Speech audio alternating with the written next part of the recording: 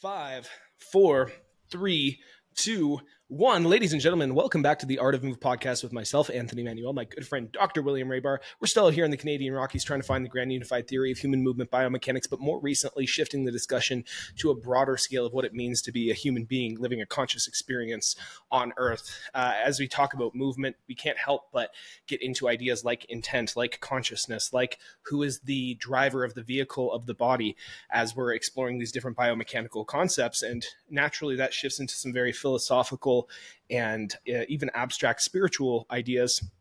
And so we're just kind of allowing, wherever inspiration wants to take us, we're allowing it to take us there in our conversation. So we're kind of shifting away from just general biomechanics and movement, and we're getting more into these ideas of like consciousness, the self, even in terms of how we relate to one another as human beings. We're talking more about the human experience as a whole.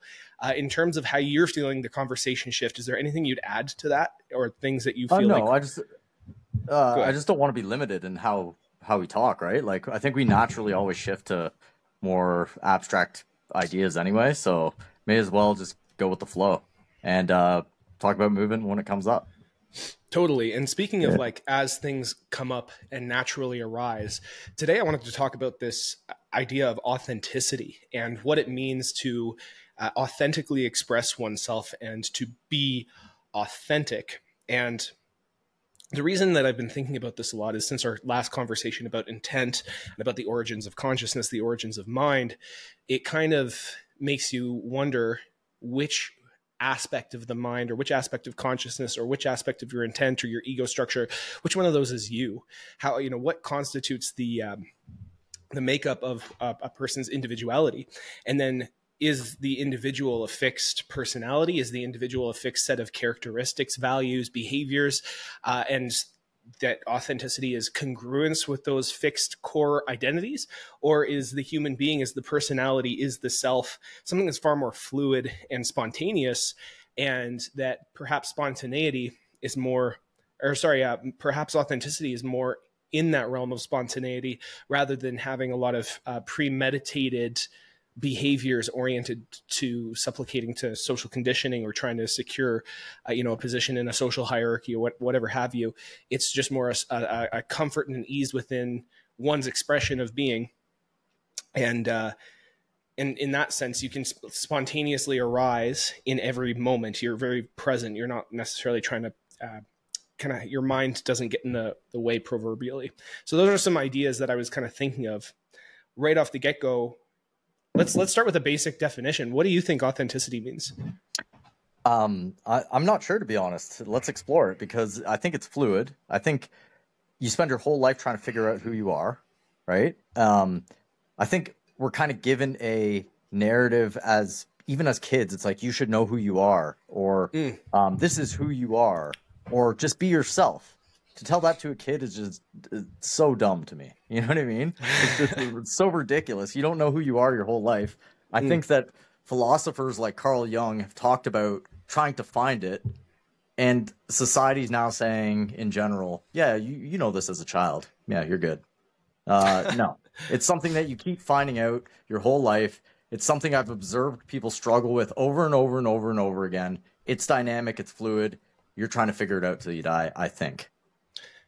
Yeah, it's fascinating, but we are trying to figure out who we are, and we are trying to define ourselves through a variety of means, through our relationships, through our perceived roles, through our narratives about who we are and our beliefs about the way the world works, and we create boundaries around an idea of who we are, an idea of what we represent, and this notion of like, we're constantly searching, we're constantly trying to relate. By the same token, I feel like everyone has an intuitive sense that there is a self, that there is a continuous self. Like, just to bring it down to like a really basic level, have you ever been out drinking with someone and that person does something really, really fucking stupid, like they're blackout drunk, they do something incredibly dumb, and then the next day when you tell them about what it is that they did and how they made a fool of themselves, man, I really wasn't myself, I was really wasted. Right. And this idea is like, I wasn't myself. There are physiological changes to my being that inhibited me from acting in integrity with who I believe myself to be, who I believe what I believe my character to constitute of.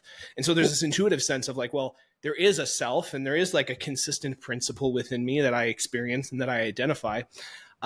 Whether or not a person has that completely and totally figured out and they're strong in their principles, etc., that's a different story.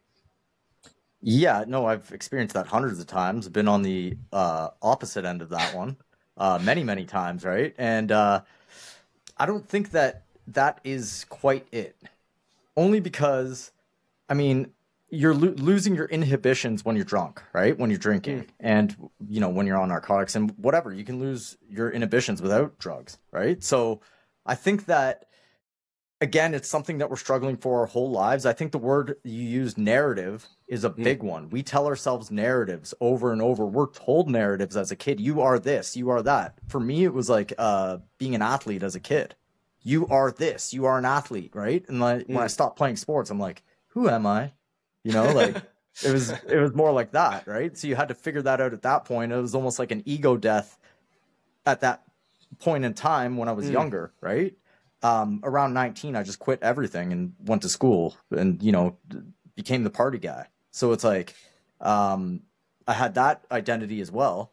And then I was called extreme by two different groups of friends, right? Completely didn't know each other because I was just doing extreme things. I don't know if I'm kind of programmed that way. I think I am a little bit, but maybe from sports, I don't know. But I had that identity now, right? And then now it's like, I'm a more calm person than I was in the past.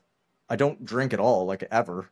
So now I have a new identity, I guess, right? Like, I think I'm losing that as I age, or the will to care about that as I age, but it always sneaks in the back door. So I think narrative is a massive, massive proper way to say it. We are constantly telling ourselves narratives, giving ourselves frames of reference of who we are, and bouncing ideas off others of who we are.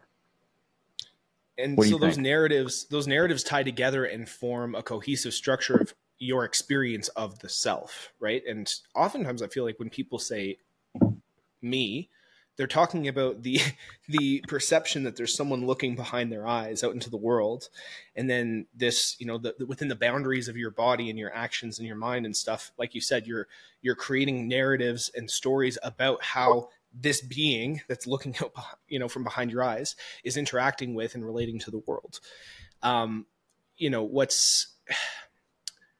I was having a conversation with someone recently about the idea of travel revealing deeper levels of character.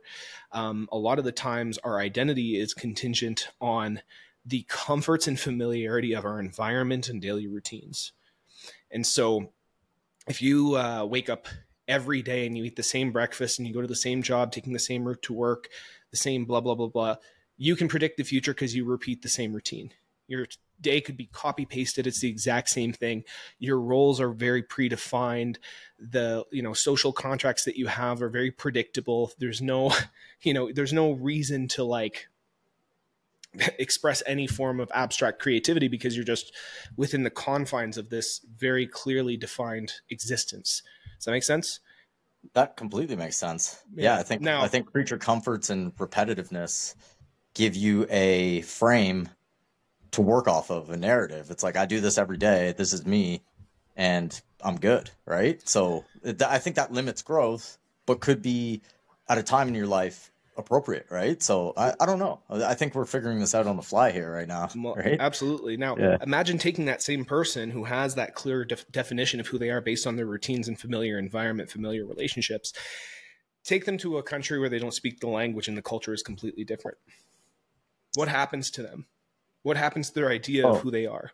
What happens to, their expression of stress tolerance? How do they problem solve in those scenarios? How do they relate to other people? How are they, who are they once they're put in an unfamiliar situation that demands attentiveness and conscious decision? Yeah, I think most people, it's sink or swim for most people, right? Like, that's where maybe character is built. I don't know the right way to put it, but it puts you in an unfamiliar situation, and you have to possibly break down the narratives that you have of yourself if it's a crazy enough situation, or a situation that's different enough from what you do on your daily routine. I think that's why I hardly hear anyone ever say, I regret traveling. you know? Yeah. I really regretted that time I traveled. Almost everybody who's traveled, that's why the term exists. They're well traveled. It's like this person has seen a lot of different scenarios in their life. I don't know if that's more of an ego thing. I think it possibly ties into ego. Well, In that, ego, you could almost imagine is just like the defined boundaries of one's sense of personality, and the more involved and obsessed one becomes with that particular image or narrative or idea about oneself, right? The ego is a personality, which is the idea of who one is. When a Mhm. person is obsessed with and identified with that, that's when a person is negatively egotistical or self-absorbed, is because they have these ideas about who they are and their image and their it's, it's like a narcissistic trait. But that's how I define ego. Ego isn't a bad thing, but a person can become obsessed with their own ego, and that's when they become egotistical.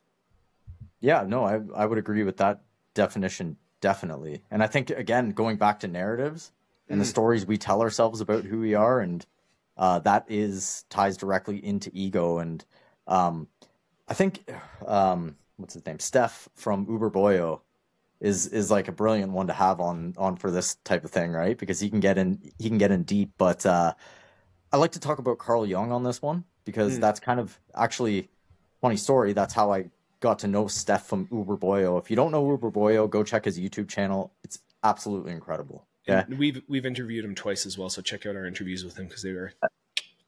Yeah, yeah. Especially the first one was so good, right? Mhm. So anyway, I was first reading Carl Jung, came upon his work.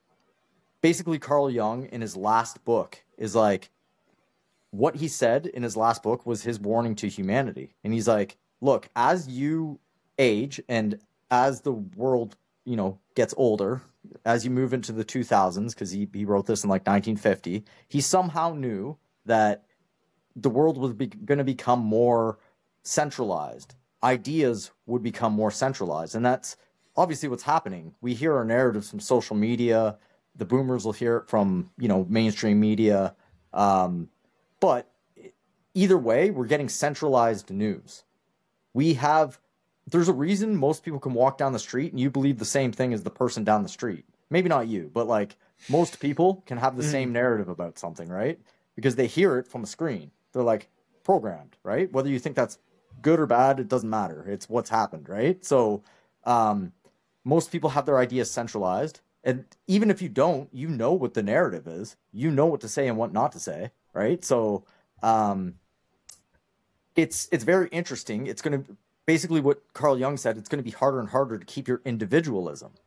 And Mm. to me, the first half of life should be building up your individualism. That's not what's promoted now at all, but that's what he said, and that's what I believe as well. And the second half of your life is giving back to the collective. So Yeah. I think we have that reversed, and even the individual thing is not really even uh, promoted. It's promoted in a way of selfishness, but not in the way of Yeah. building yourself up to give back to the whole. Well, this is really interesting. I think that the form of individualism that is currently promoted now is ego and image based individualism. It's not the Yes. actual individual that is being encouraged to develop oneself. It's not like we're fucking reading Plato and studying history and actually like challenging ourselves to think more critically and innovate things that are going to solve problems in society. It's not like we're learning to relate to one another in a more profound way that's uplifting each other and bringing out each other's genius. We are encouraged to look good and put on a good enough show to be, to earn enough social capital to have some sort of sway in the social hierarchy that we have established nowadays. So that's my perception. That's what social media is to me. I play that game. Obviously You you and have I to. play that. Yeah, we're in the game. We're not just being Yeah. like, oh, these foolish people who are just caught up in this game. Like we're not. We're in the game. You're listening to us. You probably found us on social media. You're listening to us on YouTube. It's because we're playing the game. We want your attention. Our ulterior motive in having some of these conversations broadcast to an audience is not necessarily for self exaltation. I think you and I both believe really strongly in the virtues of improving your critical thinking for oneself, expanding one's mind, and just educating yourself into deeper, broader perspectives that approach and approximate truth. But in order for us to promote that, in order for us to succeed in some of that mission of spreading that energy, there has to be a certain level of self-promotion. And in order for there to be self-promotion, there has to be a sense of self. Like my personality, I was thinking about this because I do so much social media content and I produce a lot of media. Like a lot of my personality is, it's like 70% just like an image for social media. Like I am very much like authentically creative. Like the stuff that I'm making, I'm not necessarily just thinking about like how can I show up on social media so that people will like me. I still need a certain level of feeling and integrity with who I am as a person, what my values are. So I'm not willing to abandon values, but I will say that like if no one was watching my videos, I wouldn't spend 30 hours editing a video about a trip I took, or making reels or doing any of this stuff. Like if there wasn't some sort of payback for it, I wouldn't, that's not who I would be. I'd be doing other things all the time. Well, it's very interesting because I didn't do social media for the longest time.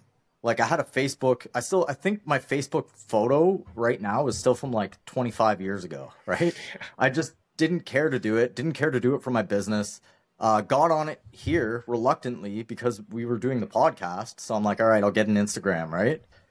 Kind of didn't even do that for the longest time up until a couple months ago, and then I started posting every day and I'm like, you know what? I'm going to learn about the algorithm here, right? Because I thought that people, if I put out my authentic self and, show movement and show things like that, people would just find me.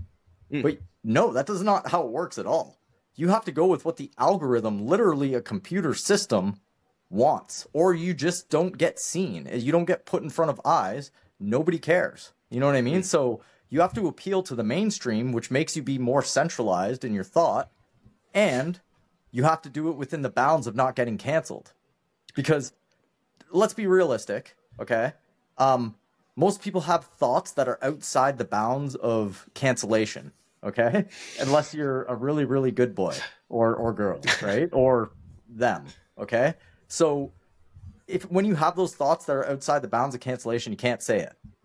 And so that's fine. Just zip it up. And also people around you will be like, hey, stop saying that, right? I'm not saying it doesn't even necessarily have to be bad, but the box is getting tighter and tighter on what to say. Now the algorithm keeps you in focus anyway, because you have to get out in front of eyes in order to get seen. So this is interesting. This is kind of like in terms of the bell curve of authenticity. I think there's like a point at which, I'm just sharing my authentic self.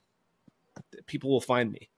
I mean, if your authentic self is very non-polarizing and very chill and very neutral, then no one will find you. But if your authentic self is actually, when you're talking about everyone has thoughts that are outside the boundaries of what would get them canceled, there's an element of psychology that is attracted to polarity, that's attracted to polarizing opinions. And when someone goes outside of the boundaries, you can't go too far. If you go too far in the deep end, you're just like a crazy person standing on a soapbox screaming obscenities. And that's that's your authentic self. No one's going to, connect to that. But if you get one person that is well communicated and says all the things that other people are all thinking, but aren't saying because they're afraid it'll get them canceled, that creates attention and magnetism, because because they're willing to, authentically express themselves, where other people are too afraid to authentically express that in fear of getting canceled. And so now there's this other person who is getting a lot of attention because now he's giving other people to express this thing that people authentically feel but don't express. Sort of this permission slip. It propagates the meme of that particular expression. People start to express that in their own personalities, and the cycle just kind of continues and evolves. I mean, yes, you're completely right. Sometimes that happens. Mm-hmm. But like the algorithm really doesn't work like that, right? Like if I had a nicer butt, I would post my butt on Instagram and get millions of likes. You know what I mean? Like that there's also that. Right? There is that.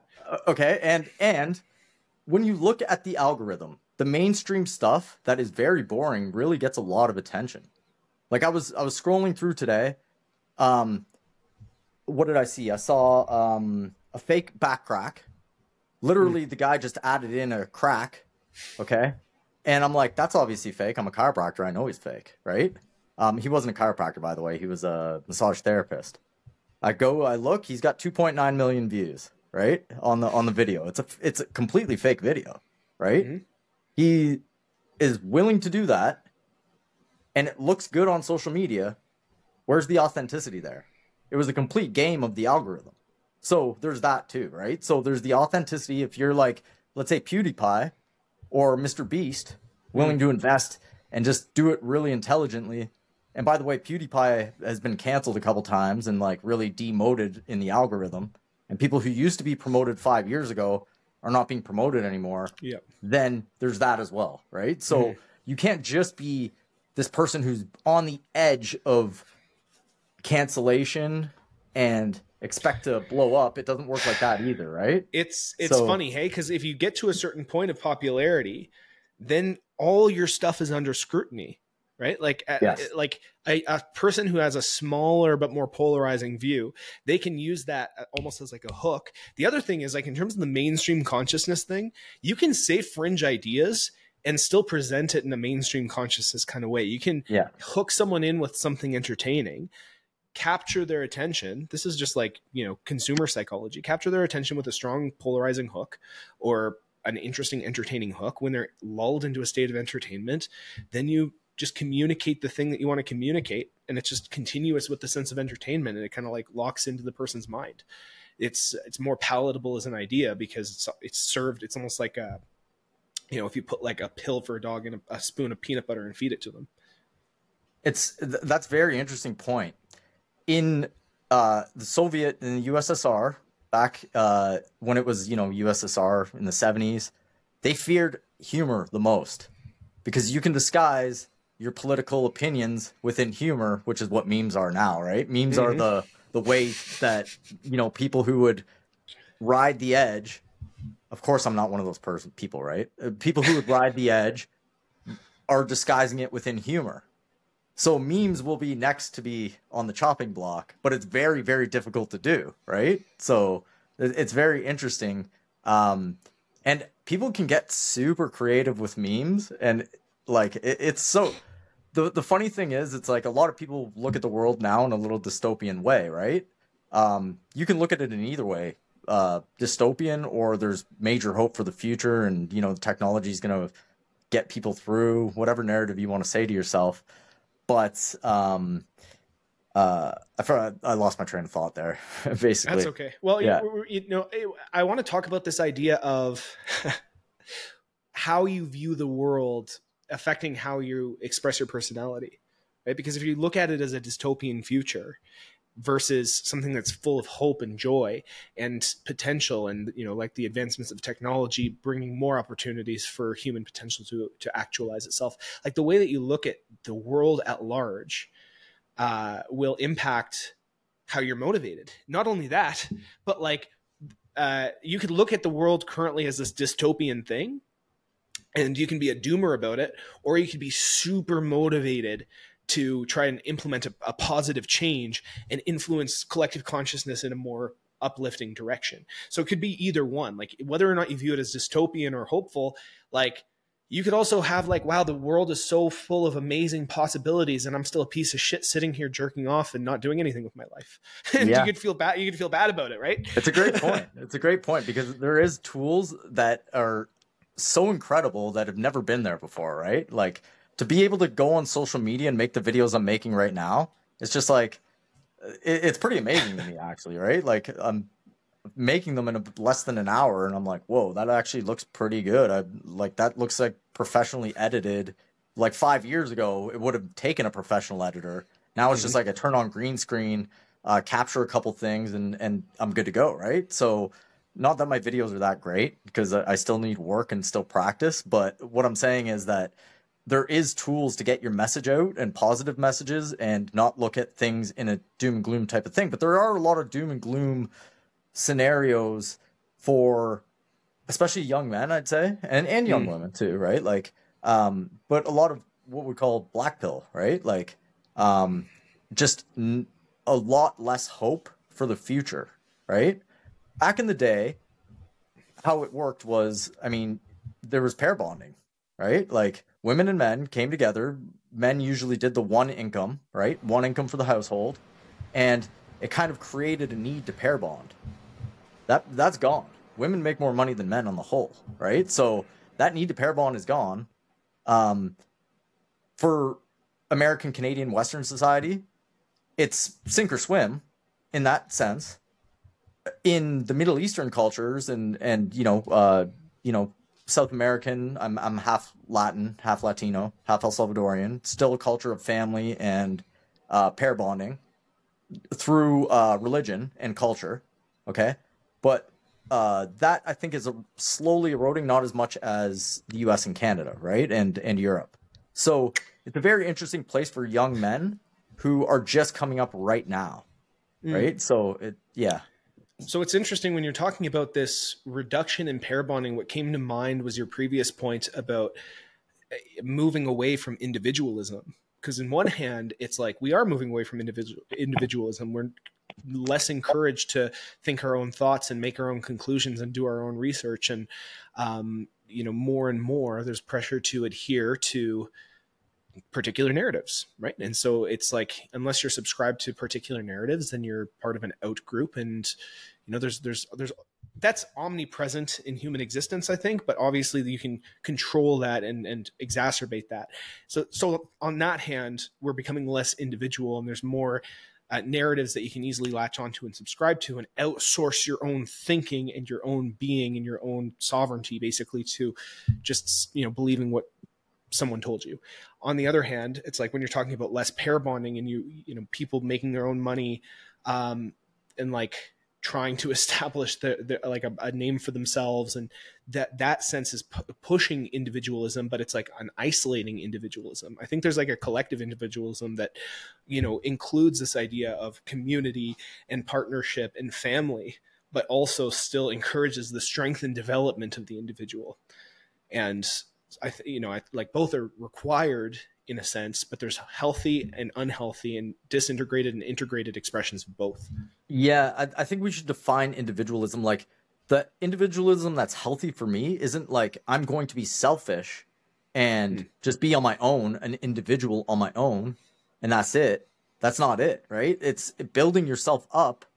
And I think I'll say this point later, but I think building yourself up with understanding why you think what you think. I think logical fallacies with what we said before are some of the most important things, not actual information. Information can be got on Google. That's what people think is smart now, I think, right? Like, especially younger people, ChatGPT will do my essay for me.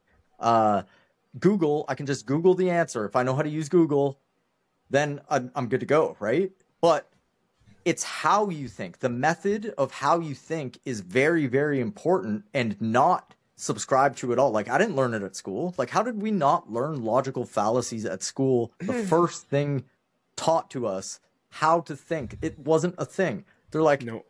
We're not going to teach logical fallacies. Color this book in. We're not going to teach you how to do your taxes. Color this book in and do these math problems.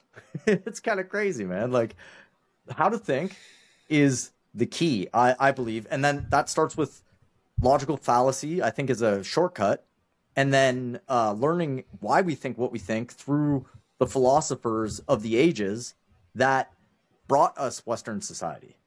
Because there was a collection of philosophers that came in sequence that gave us the reasons we think how we think now. Yeah. But that is all lost in translation at the moment. I'm reading a book on that right now by Will Durant, who's a historian and a philosopher. He has a book called The Story of Philosophy, and he kind of goes straight through and talks about some of the most influential philosophers and the context of their time that they lived through and their personal lives and their aspirations, but mostly the influence that they had on the collective way of thinking and the collective approach to knowledge. I think understanding that and getting really into that, books by like the 48 Laws of Power, for example, is a really, really good book. Laws of Human Nature. Those are really, really good books to study and kind of, understand some of your own, like, human beings are very self-deceptive and deceptive in general. We're ego-preserving, we're self-rationalizing, we're self-justifying. There's a lot of deception that human beings are capable of, and even just being aware of that is, this is the idea of authenticity. It's like, Is there like an authentic ego that just expresses itself and doesn't have to justify itself? Maybe authenticity is being without justification. But I really liked Owen Cook, Yes. RSD Tyler. Love He him. had a really cool thing in one of his seminars where he talked about, think about how many of your thoughts and your daily behaviors are motivated just by simple biological drives, like I'm cold, I'm hot, I'm hungry, I'm horny, and just basically acting on that. And then how much of that is oriented around ego preservation or image? What does this person think of me? Do I look cool in this situation? Am I being accepted? Da, da, da, da, da. And then, how much of it is based on your work and navigating the politics of that? And then how much is, just bullshit and distraction and entertainment? And then what's left over in terms of consciousness or sovereignty or self-directed thought? Once you really, you put an audit and look at like how, like what your being is, what your day-to-day is, and what your thoughts, behaviors, words, and actions are. That is a very good point and very hard to pivot off of because there's so many points there. But like, it comes to like, I agree. There's primal mode, right? Hungry, thirsty, horny, like all that stuff, right? But then there's like, what are the problems you were trying to solve in your head? What are you actually thinking in your head right now? Like, are you thinking about a celebrity? Are you thinking about a sport? Are you thinking about like, what are you actually thinking about and trying to solve in your head, right? So get better problems to solve in your head. And I think that's like a pretty good first step, right? What are you actually thinking about? What is your consciousness? What are you actually seeing in your mind's eye?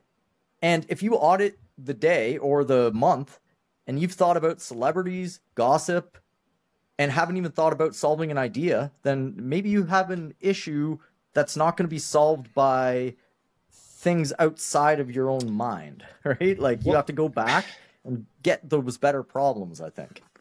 I talked about this with someone recently about this idea of how different things condition our brains or our minds to prioritize seeking out that thing. It's like the neurophysiology of addiction. We talked about the dopamine thing in terms of the materialism versus non-materialism thing. But I think of, when I used to play a lot of video games, I kind of noticed this thing. Like I was a really big fan of Skyrim, if you ever played that. But it's this fantasy RPG where you're going around slaying dragons, and it's this massive open world, and it's super fun. And I spent like thousands of hours of my life, thousands of hours of my life playing and modding and just getting right into the depth of this game. And what I noticed is when I had periods of my life where I played it, I would dream about it. When I was doing my dishes and stuff, I would be thinking about how to solve a problem in the game or how to get like the next piece of gear, or like what my strategy for like going through a thing was. And my brain started to identify, it's like you get dopamine and you get a sense of accomplishment and you get a sense of reward from this thing. So we're going to start prioritizing all of your thoughts towards solving these problems that you're now associating with getting a mental reward with. And this is the same. I've had the same thing with social media where it's like when I'm posting a lot and I'm very concerned with my insights, like my likes, shares, all my stats and stuff, I start to post. But then after I post for like 2 hours, my brain's like, go check and see how it's doing. Go start gathering data. It's like I could leave it for 2 days and like not have to look at it once and then collect the data and make an informed decision. But my brain's like, get the fucking thing, get the thing. It's just looping. It's like kind of pinwheels. And so like I've actually had to condition myself and put my environment set up in certain ways so that I am thinking less about that and consciously. At first I have to consciously think about these other problems in my business and my personal life. Usually it's a business thing because I'm running multiple businesses for my clients. And then also trying to launch my own new product. And there's like a million things that there's so many fucking problems that I could be thinking about. I'm thinking about like, I wonder how that reel did, bro. It's like, like you should watch it 300 times just to see it. Going back, you're watching your own thing. You're like, all right, what could I be? Just like, yeah, that's good. I could do this better next time though. And you just loop on this thing that absolutely is totally not important. It's very interesting. Your first point about the video game was perfect analogy, right? Like you think about what you're doing all the time, right? Like where your consciousness is at is kind of like a cyclical thing. It keeps going and going and going. If you're whatever you're into, you're going to be thinking about that. You're going to be solving that problem. So maybe trying to increase the level of problems that you have is a good start, because you'll always have problems. Everyone has problems in the world, but some people have better problems than others. And some people, I would say, are on a hierarchy. Your problems are on a hierarchy, right? And I'm not saying I have the best problems, but I do think about ideas a lot, which I like, I guess, about myself, right? Like, I'm thinking about solving problems of humanity, I guess you can say, which is kind of a weird thing to say, right? But like, it's just true. I think there's like being influenced by actual philosophers who did that. That's what ancient philosophers actually did. They're like, here's the problem with, because there was problems in Plato's time. There's problem in Socrates' time. Young is like, I'm pretty smart dude. I see the problems that are coming up for you. Here's the warning. But if I'm just playing video games, I'm never going to get to that Carl Jung book. And I'm going to be thinking about the RPG. You know what I mean? I'm going to like, so, having somebody who's a mentor who's like, yo, take this book, read it. Right. Or, another mentor could be like, hey, there's this Bitcoin thing that's coming up. Learn about it. And you'll free up your time in 10 years. You know what I mean? I wish I had one of them. And actually, I did see Bitcoin early. I'm like, but I mean, too little, too late on the, getting in at 1 cent type thing, right? But what I'm saying is mentors usually help quite a bit. Being an individual, like shunning out society, playing video games in your basement all day, you're not going to get a mentor. You would have to go seek one out. So seeking out a mentor that you believe is great is a good first step. Steph Uber-Boyo was great, by the way. He was one of the coaches who I'd say brought me the most clarity in my thought process at the time. I urge anyone to check out his channel, Uber-Boyo. Yeah. I worked as a life coach for several years, and a lot of the times I found that a lot of my coaching, I never gave advice. That was like one of my roles as a life coach, is like I'm never going to tell someone, never gave advice, but I asked questions that would help a person get to the thought that they were having in the back of their mind and they knew was the right answer, but might not have allowed themselves to accept, embrace, or act upon because of some fear-based or conditioning-based motivation. And so I never told anyone what to do. Having a personal realization yourself is a much more powerful, motivating, and action-inspiring thing than being told a piece of information, because then it comes alive within yourself. Your brain just came up with this idea in relation and in the context of the whole big picture of your personal story in that moment. So I would never give advice. That's a great point. And I can't remember who I heard this from recently. I think it was like Russell Brunson was the person who said it. He's like, you have realizations in your head and you're like, oh my God, I can't believe I just thought of that. And how did I not think about this before? It's so simple, right? And then you go and tell someone else. They're like, yeah, cool. Awesome story, right?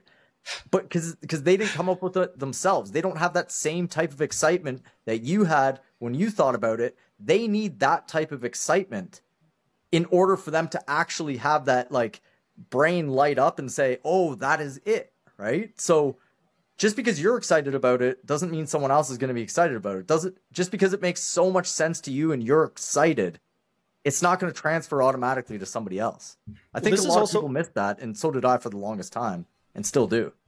I love that you brought up Russell Brunson, because when he talks about that, he teaches how to communicate in a marketing sense so well. Think about if you are telling a person a story step by step leading to the realization, and you can almost get them to a point where they're predicting the next part of the story. And if you can get them to that part where they're listening, they're like, yeah, okay, I see where this is going. But you let them carry on a little bit more and make the conclusion before you make it.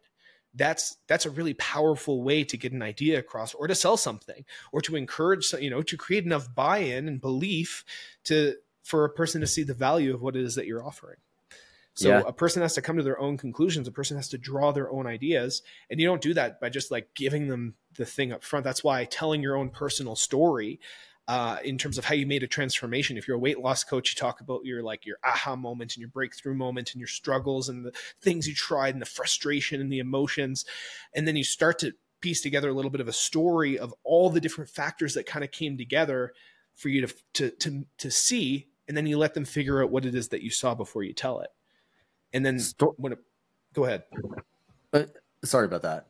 I thought, yeah, storytelling is absolutely key, right? Like to actually be able to tell a story that they can relate to, that another person can relate to, and feel what you felt is best done through a story, right? And not just telling somebody that something happened and expect them to come to the same conclusion you did. But I think we're programmed to hear stories, and that drives narratives, right? So the stories relate to the narratives. And if you can paint the story with a vivid picture, actually using the senses, that's even better, I think. That point about the senses is really, really profound, because like imagine even when you and I are talking about these abstractions, if we're able to relate it to some sort of viscerally felt experience, like when you're listening, when you're listening to us talk about the body, it's a little bit easier. You can kind of imagine like the energy moving along the arch of the foot, and you can feel, you can approximate the feelings of tensegrity when we describe it viscerally. But when we're talking about deep abstractions like this, it's like, where do you feel authenticity in your own body? Where do you feel spontaneity? What is the visceral experience of these abstractions, and how do you relate to them? Well, you can talk about a series of events that made you feel certain emotions and relate that back to like a moral of a story, or a teaching of the story.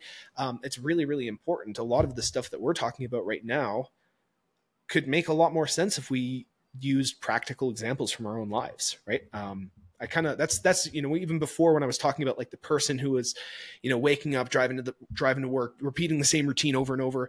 Now all of a sudden they're in Indonesia and they have no idea what the fuck's going on. Like that's a story, and that's something that you can visualize, and you can actually see the example, the character reference there.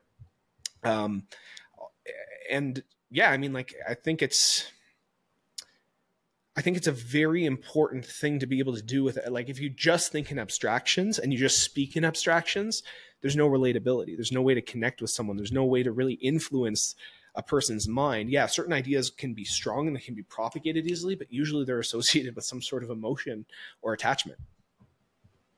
Absolutely. I completely agree with that. And it's funny because we're talking about how to do it and didn't do it ourselves. I know. So I told some stories, but like, I'm just coming to these realizations in the moment, right? Same. So I'm kind of flashing back to a lot of things I learned through this conversation, actually, like Russell Brunson and listening to him. There was a time in my life where I did a lot of introspection. RSD Tyler, the guy who you're talking about, was apparently he would say he was a geek back in the day, didn't know anything, got rejected by women, and like learned. Yeah, like incapable of reading social cues. Yeah, and learned through intellectualism how to, for lack of a better word, socialized with the opposite sex.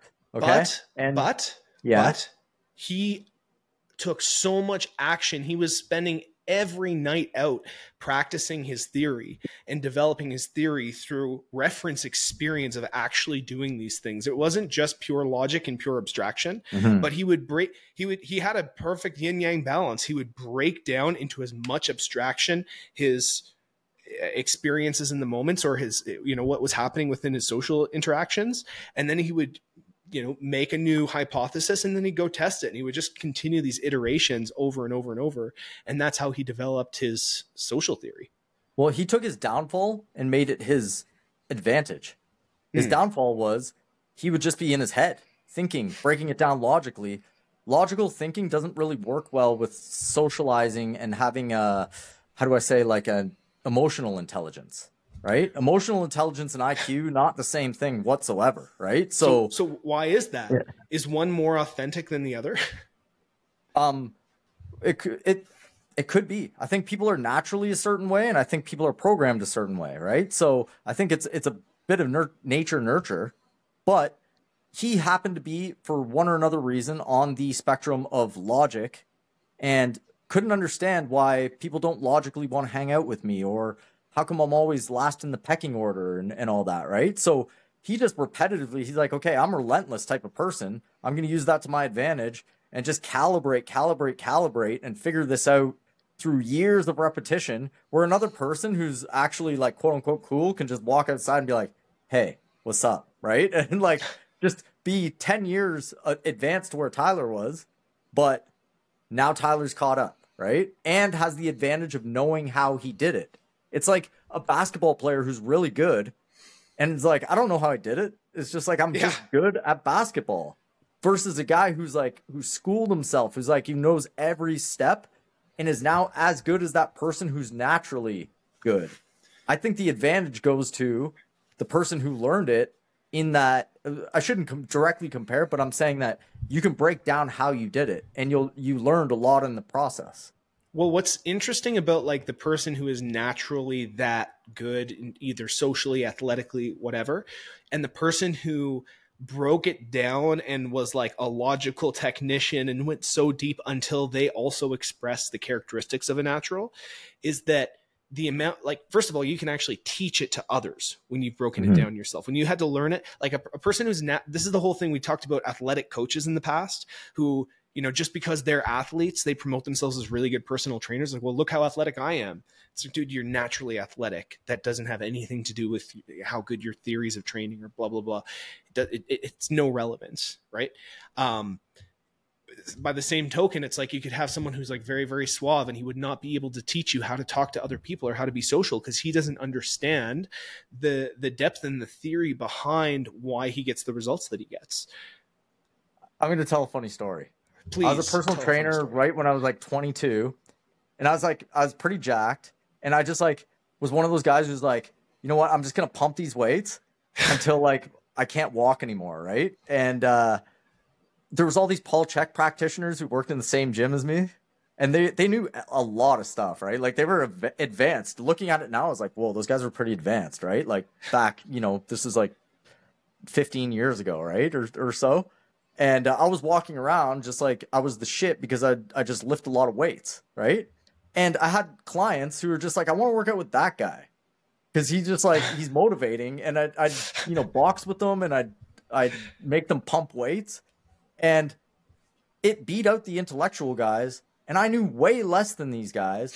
I was looking back, I was a way worse trainer, but I was just better in terms of like EQ, like emotional intelligence. Yeah. They're like, I don't want to be bored, right? And it happened to work with their energy, right? So, I mean, that's a lesson in itself right there that I forgot about, right? So, interesting. Well, yeah. So again, when we're talking about people being motivated by certain things in a marketing capacity, or in terms of like what narratives to be that people are encouraged to anchor onto, a lot of the times people aren't motivated necessarily to improve themselves or to find truth or to like think for themselves. They're motivated to experience good emotions for the most part, and good emotions coming from whatever they're being told are going to provide good emotions. Half of marketing is telling what people need to feel good or what they need to feel whole or to solve a problem and feel relief from some sort of pain. A lot of it is oriented around moving towards positive emotions and moving away from negative emotions. Very, very easily to manipulate people once you understand that. Very easy to market to people ethically when you understand that, because maybe you are selling, like, here's the whole thing is like, sometimes people really need things like they could really benefit from some element of personal development or solving a particular problem that they're refusing to solve. But they're too hypnotized by all the other bullshit to be able to see that they would really benefit from this thing. So in a sense, like, your marketing and your emotional manipulation, quote unquote, is a sense of service because these people wouldn't help themselves otherwise. Now that's like a whole other slippery slope of ethical implications in terms of like mind control that I don't really want to get into now. I'd love to another time. But just in terms of like, it's very, very kind of interesting to see, like, even the idea of like what motivates a person. What are you authentically motivated by? Like, where, like, in terms of like the things that you're motivated by when we're talking about the animalistic drives of like temperature regulate, like homeostasis, essentially homeostasis and reproduction. Those are natural motivations. Those are authentic motivations to your body and to you. There are metacognitive motivations in terms of like, if you people want to preserve their sense of self. People want to preserve how their image of themselves, and that's the whole idea of ego protection and why people are deceptive with themselves. Are you motivated by protecting your ego and protecting your sense of self and having a consistent, stable idea of who the fuck you are? What are other things that motivate people? I think most people are motivated by status in terms of like, I'm going to say resources, being attractive, and having us higher in the pecking order, right? So I think that's like a subconscious motivation. I don't think people tell themselves that, okay, in general. Some people do. Some people are real with it. And in terms of like fitness, what do most people want? I've been around the block here. Most people want to look good, okay? Yeah. They're like, tell me more about the body, but how do I get the six pack? How do I get the butt, right? So like Brett Contreras is going to get a lot of people watch him because he tells people how to get a bigger butt. And he can also put the science in there of the big butt. So, I mean, it works out that's going to be what most people want.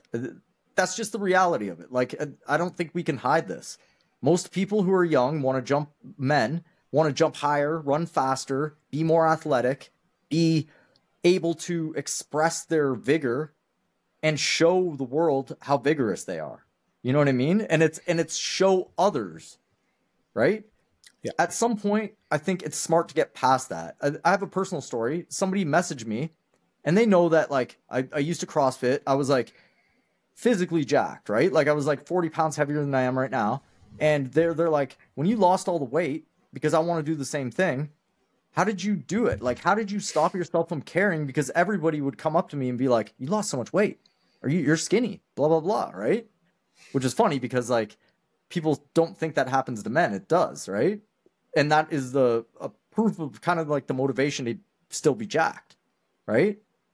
So I was thinking about it. I'm like, what is the answer? I didn't care that much. You know what I mean? When somebody came up to me and said it, I'm like, you're weird. In my head, I'm like, you're the weird one. That's how I framed it in my head at the time, right? I'm like, oh yeah, I'm just not working out as much. I'm boxing. Cool, right? Like, why are you asking me this? Why you care about my sexiness, right? My avatar. You care about more my avatar view than I do. It's weird, right? But and I messaged him back. I'm like, I actually didn't care. Do you care? He's like, yeah, I care. I'm like, well, then you have a different problem because you have to figure out why you care. And that's that, right? Like, why do you care so much? And he's like, yeah, you're right. I do have to figure that out. So was there a point in your life that you did care? Oh yeah, absolutely. Absolutely. And what's your answer for why you cared? Because I'm thinking about mine. I'm stalling right now. Like back when I was like athletic, I was like the first one, really not the first one, but like I discovered the gym early, right? Like I'm talking grade 8, grade 9. I was like pumping iron. Like I was in the YMCA by myself. I remember this one guy, this guy that was in there. He was like older. I think he was a doctor. He was probably in his late 30s. He comes up to me one day. He's like, why are you in here so much? You should be out with your friends. And I'm just like looking at my biceps in the mirror. I'm like, look at that vein. It's coming out, right? Like I have the abs. I'm in grade 9. People are like, whoa. I always wanted my shirt off. Not because I wanted sun. It's because I wanted to show my abs, right? So I cared a lot because I was getting validation, right? I was getting validation from the tribe, and that's really what I cared about at the time.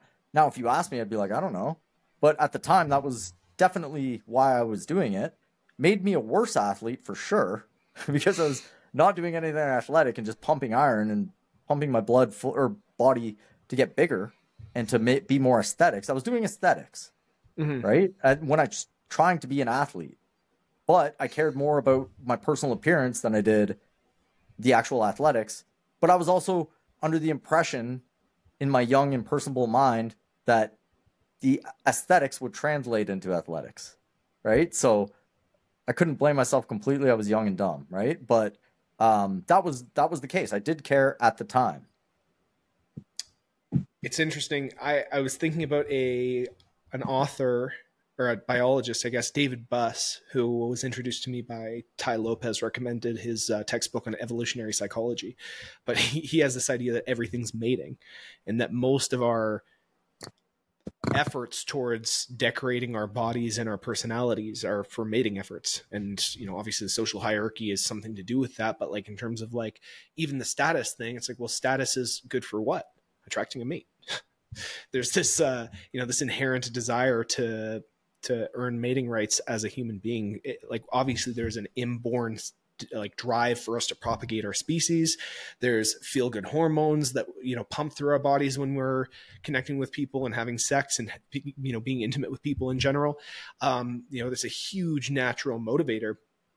And, David Buss, from an evolutionary psychology perspective, thinks that everything kind of orients around this sort of apex of trying to find a mate. Everything is mating.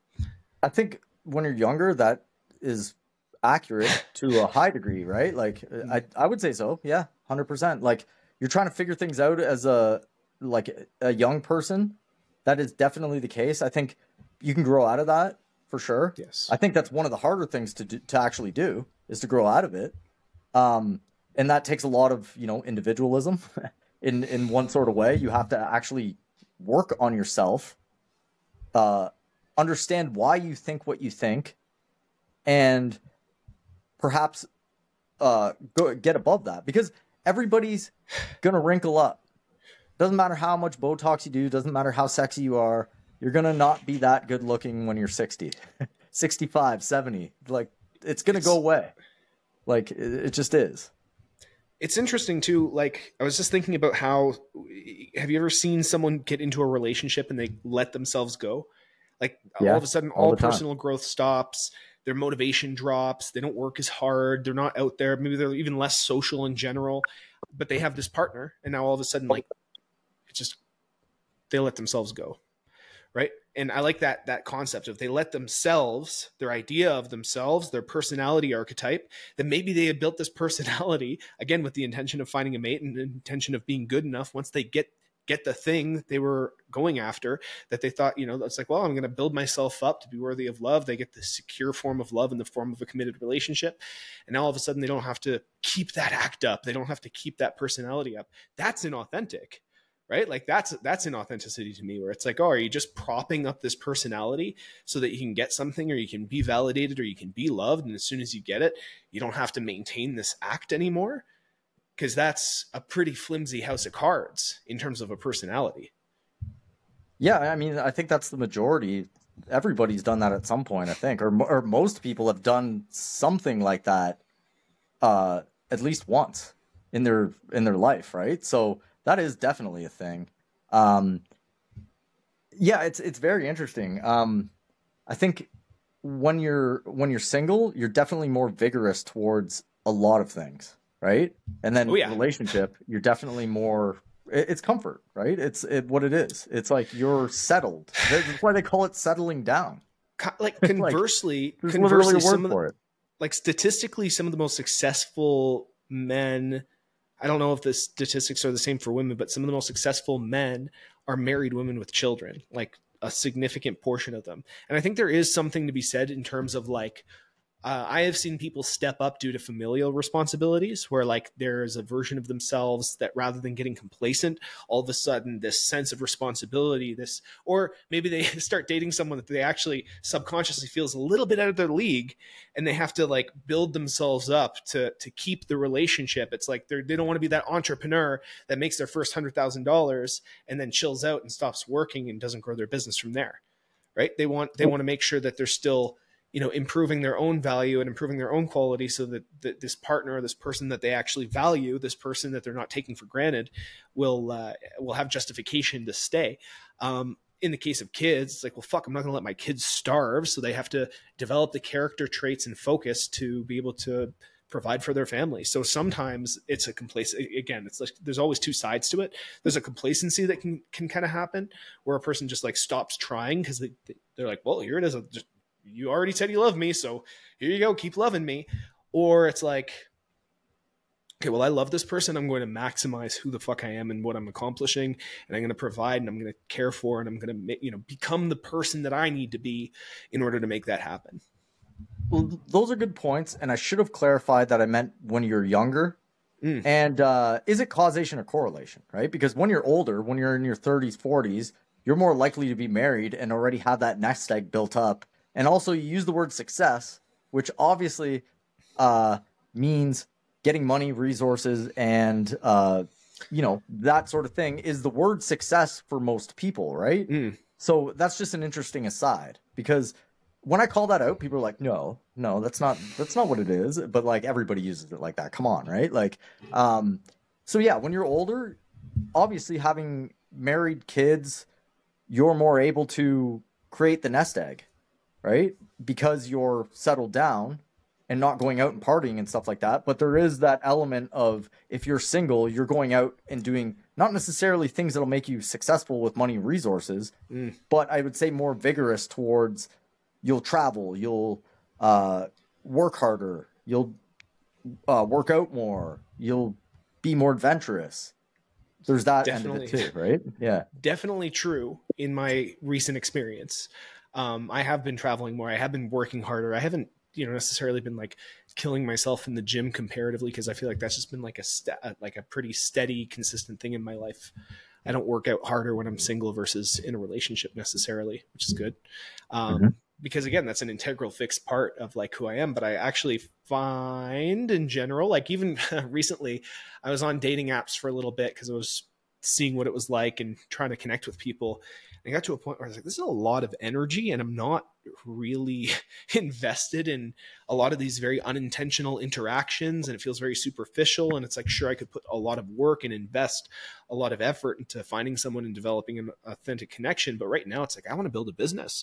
I want to give myself opportunities to travel the world. And like, I want to be ready to have a little bit of a nest egg myself too. If I do meet someone who I want to like start a family with, and I want to, invite them in to build something bigger with me in terms of sharing a life together. Like, I want to be able to have something to offer as well. And at this point, I'm just like, why am I focusing on this? This doesn't make any sense to me. Like, this is not fruitful in any sense of the word. But again, like, you think in terms of like, what does success mean for men? It's like, sleeping with women is part of that in terms of social perception and unconscious things where it's like, oh, I haven't hung out, or I haven't gone on many dates lately. I wouldn't, like, I'm a young man. What am I doing? And then just realizing I don't care.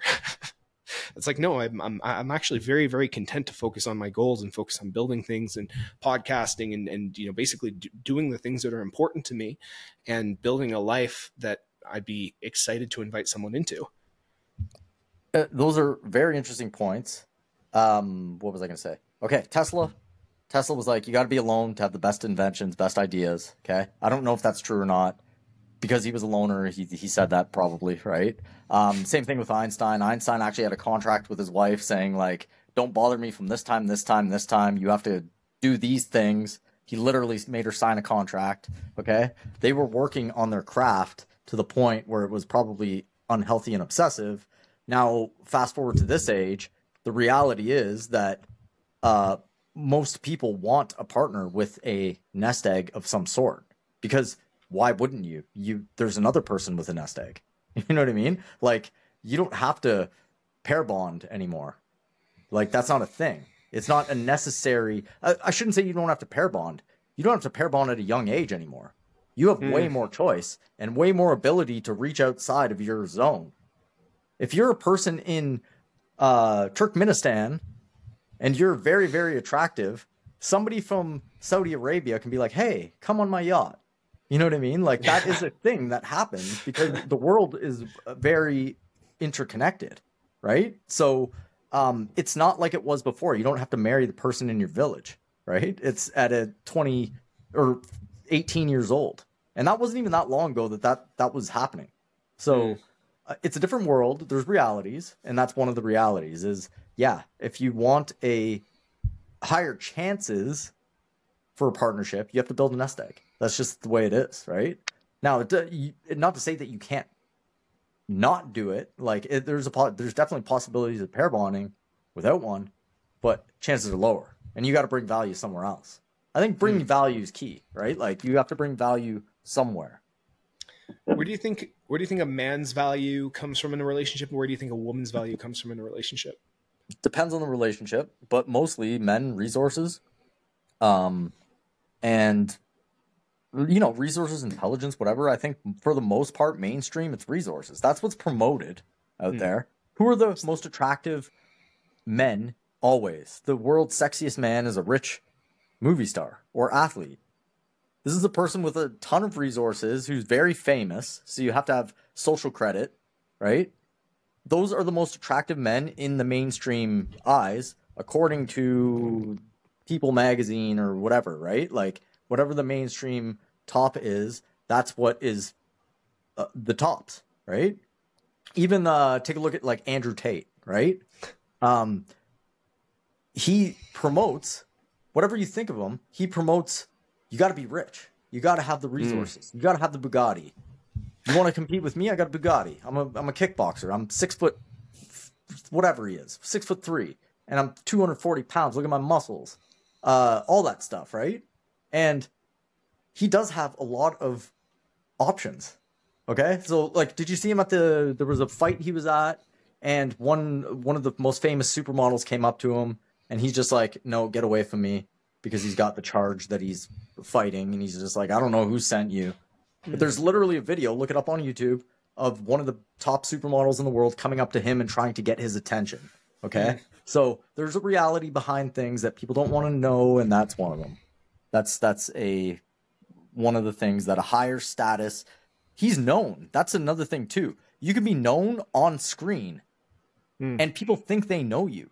Like, how weird is that? Right? Like, you watch a celebrity your whole life on a screen and you think you know them. This happens to everybody because you have this ability in your brain to, like, think that you know who's on the screen. Well, in terms of personal branding, especially on social media, that is the illusion that you want to maintain. I mean, there's a lot that goes into my Instagram account that makes people feel connected to me. They might not know the personal, intimate details going on in the background of my life, but they can sure feel like they do. They feel like they're part of the whole story. They feel like they're part of the adventure. They feel like, we're best buddies catching up, and there's some sort of connection, like there's conversations that happen. The reality is I actually do make great friends with that as the base for how we connect. They feel like they understand me to a certain degree. I'm developing rapport without direct interaction. That rapport translates to a conversation. It pivots off. We maybe get deeper. Maybe they're even surprised by the depth that I have beyond what their original perception of me based on my image, my projected social media images. And we find, deeper basis for connection. But the reality is like, we all create an illusion of who we are based on a projected image. And the more media that you apply, the more your image is projected as this, like, idea, right? Man, now, it's interesting. Go ahead. Sorry. No, go ahead. I was just going to say, what's interesting is the more you get wrapped up in curating this image, and the more that you tie of yourself into this image, the more pressure you feel to be congruent with a limited parameter of how you're projecting yourself. And that's where I think some authentic expression can go to die, where it's like, okay, well, would Instagram Anthony do this? Like, would I post this on Instagram? If not, then maybe I shouldn't do it. It's like, if that's how you're thinking, it's like, wait, I'm acting in adherence to, like, this limited, narrow thing that's going to maximize the projection and protection of my image on like a media character. That's not authentic, right? That's where you're no longer, like, sovereign, and you're no longer in control. Your free will is being subverted by an idea of yourself. All those are very interesting points, what you just said. And they're all true, right? Like, you do take a look at somebody on Instagram, YouTube, whatever, TV, and you always draw a judgment towards what you think, who you think they are, or what you think they're doing, or how they're presenting themselves. And there's a reason public relations exists. Every company needs public relations because that's the whole point. Billionaires, people form opinions of billionaires, but they literally have the best public relations forming those opinions for you, literally paying millions of dollars to get an image crafted for you to see on your screen and you're like, I know Elon Musk. I know he's such a good guy. Or Bill Gates, whatever you think of him. I know Bill Gates. No, you don't. You don't know Elon Musk either. You don't know any of these guys. No. They're projecting something on screen, and they have the ability to project quite awesome detail about themselves through paid psychologists who understand how to manipulate your perceptions, right? Not to say that they all do that, right? But a lot of them do. And public relations is a massive industry for corporations, celebrities, sports stars, governments, anybody, right? And everyone's their own public relations officer when it comes down to it, right? Yeah. So, like Elon Musk saying, Zuck is a cuck. I propose a literal dick measuring contest. He tweeted that recently. And I just like, dude, you're like, this is what I want to see. I want to see people just acting completely and totally unhinged, absent of, public relations concerns. Maybe it was a PR stunt, but like, because that happens too, is like acting so out of congruence that people are so shocked that it gives them attention and it like loops it back. And then you can, you'll never know. Or you have no idea, right? You have no sweet clue. I think the real thing is to like allow room for your authentic self to exist without filtering it through your inner public relations manager. You know what I mean? Very difficult to do. Very I think we're difficult kind of doing it here, right? Like this is, I'm obviously not, I'm going like 80%, you know what I mean? Yeah. Like I can't go 100%. I have to live, but you're getting 80%. Right? You're getting 80%. And I mean, I enjoy this type of thing, right? Because it's long form. You can't get out. Like the more Instagram I do, hit up the dopamine in under 40 seconds with content about the body. It's like, okay, sure. Right? And then like someone will message you and be like, you forgot this. It's like, yeah, I know. It's a 40-second clip. I'm not going to give you every detail about the body in 40 seconds, right? Like I forgot, yes. Yeah, it's hilarious. I just gave you a dopamine hit. Hit me up with a like. Yeah. Come on. We'll trade dopamine for dopamine. Yeah, we'll trade dopamine for like. Oh my gosh. Likewise, I think I've been trying to lean into sharing more personal details and deliberately uncurating my, I still curate content, but I'm trying to uncurate some of my conversations, even talking about how like I'm basically a trained monkey when it comes to social media. And I sit here and loop and like watch back my own shit. And I'm like, I'm very unproductive and I have a really unproductive relationship with social media. Being candid about that is like, that's authentic. Like I'm not trying to protect myself and maintain this image of this like perfectly disciplined entrepreneur who knows everything about business, which would be great for my brand, but it wouldn't be real. I actually prefer to brand myself. Like, here's the other thing. When I encourage people to brand themselves and when I think about my own branding, it's like, what is the actual authentic struggle that I push through to make it happen anyway?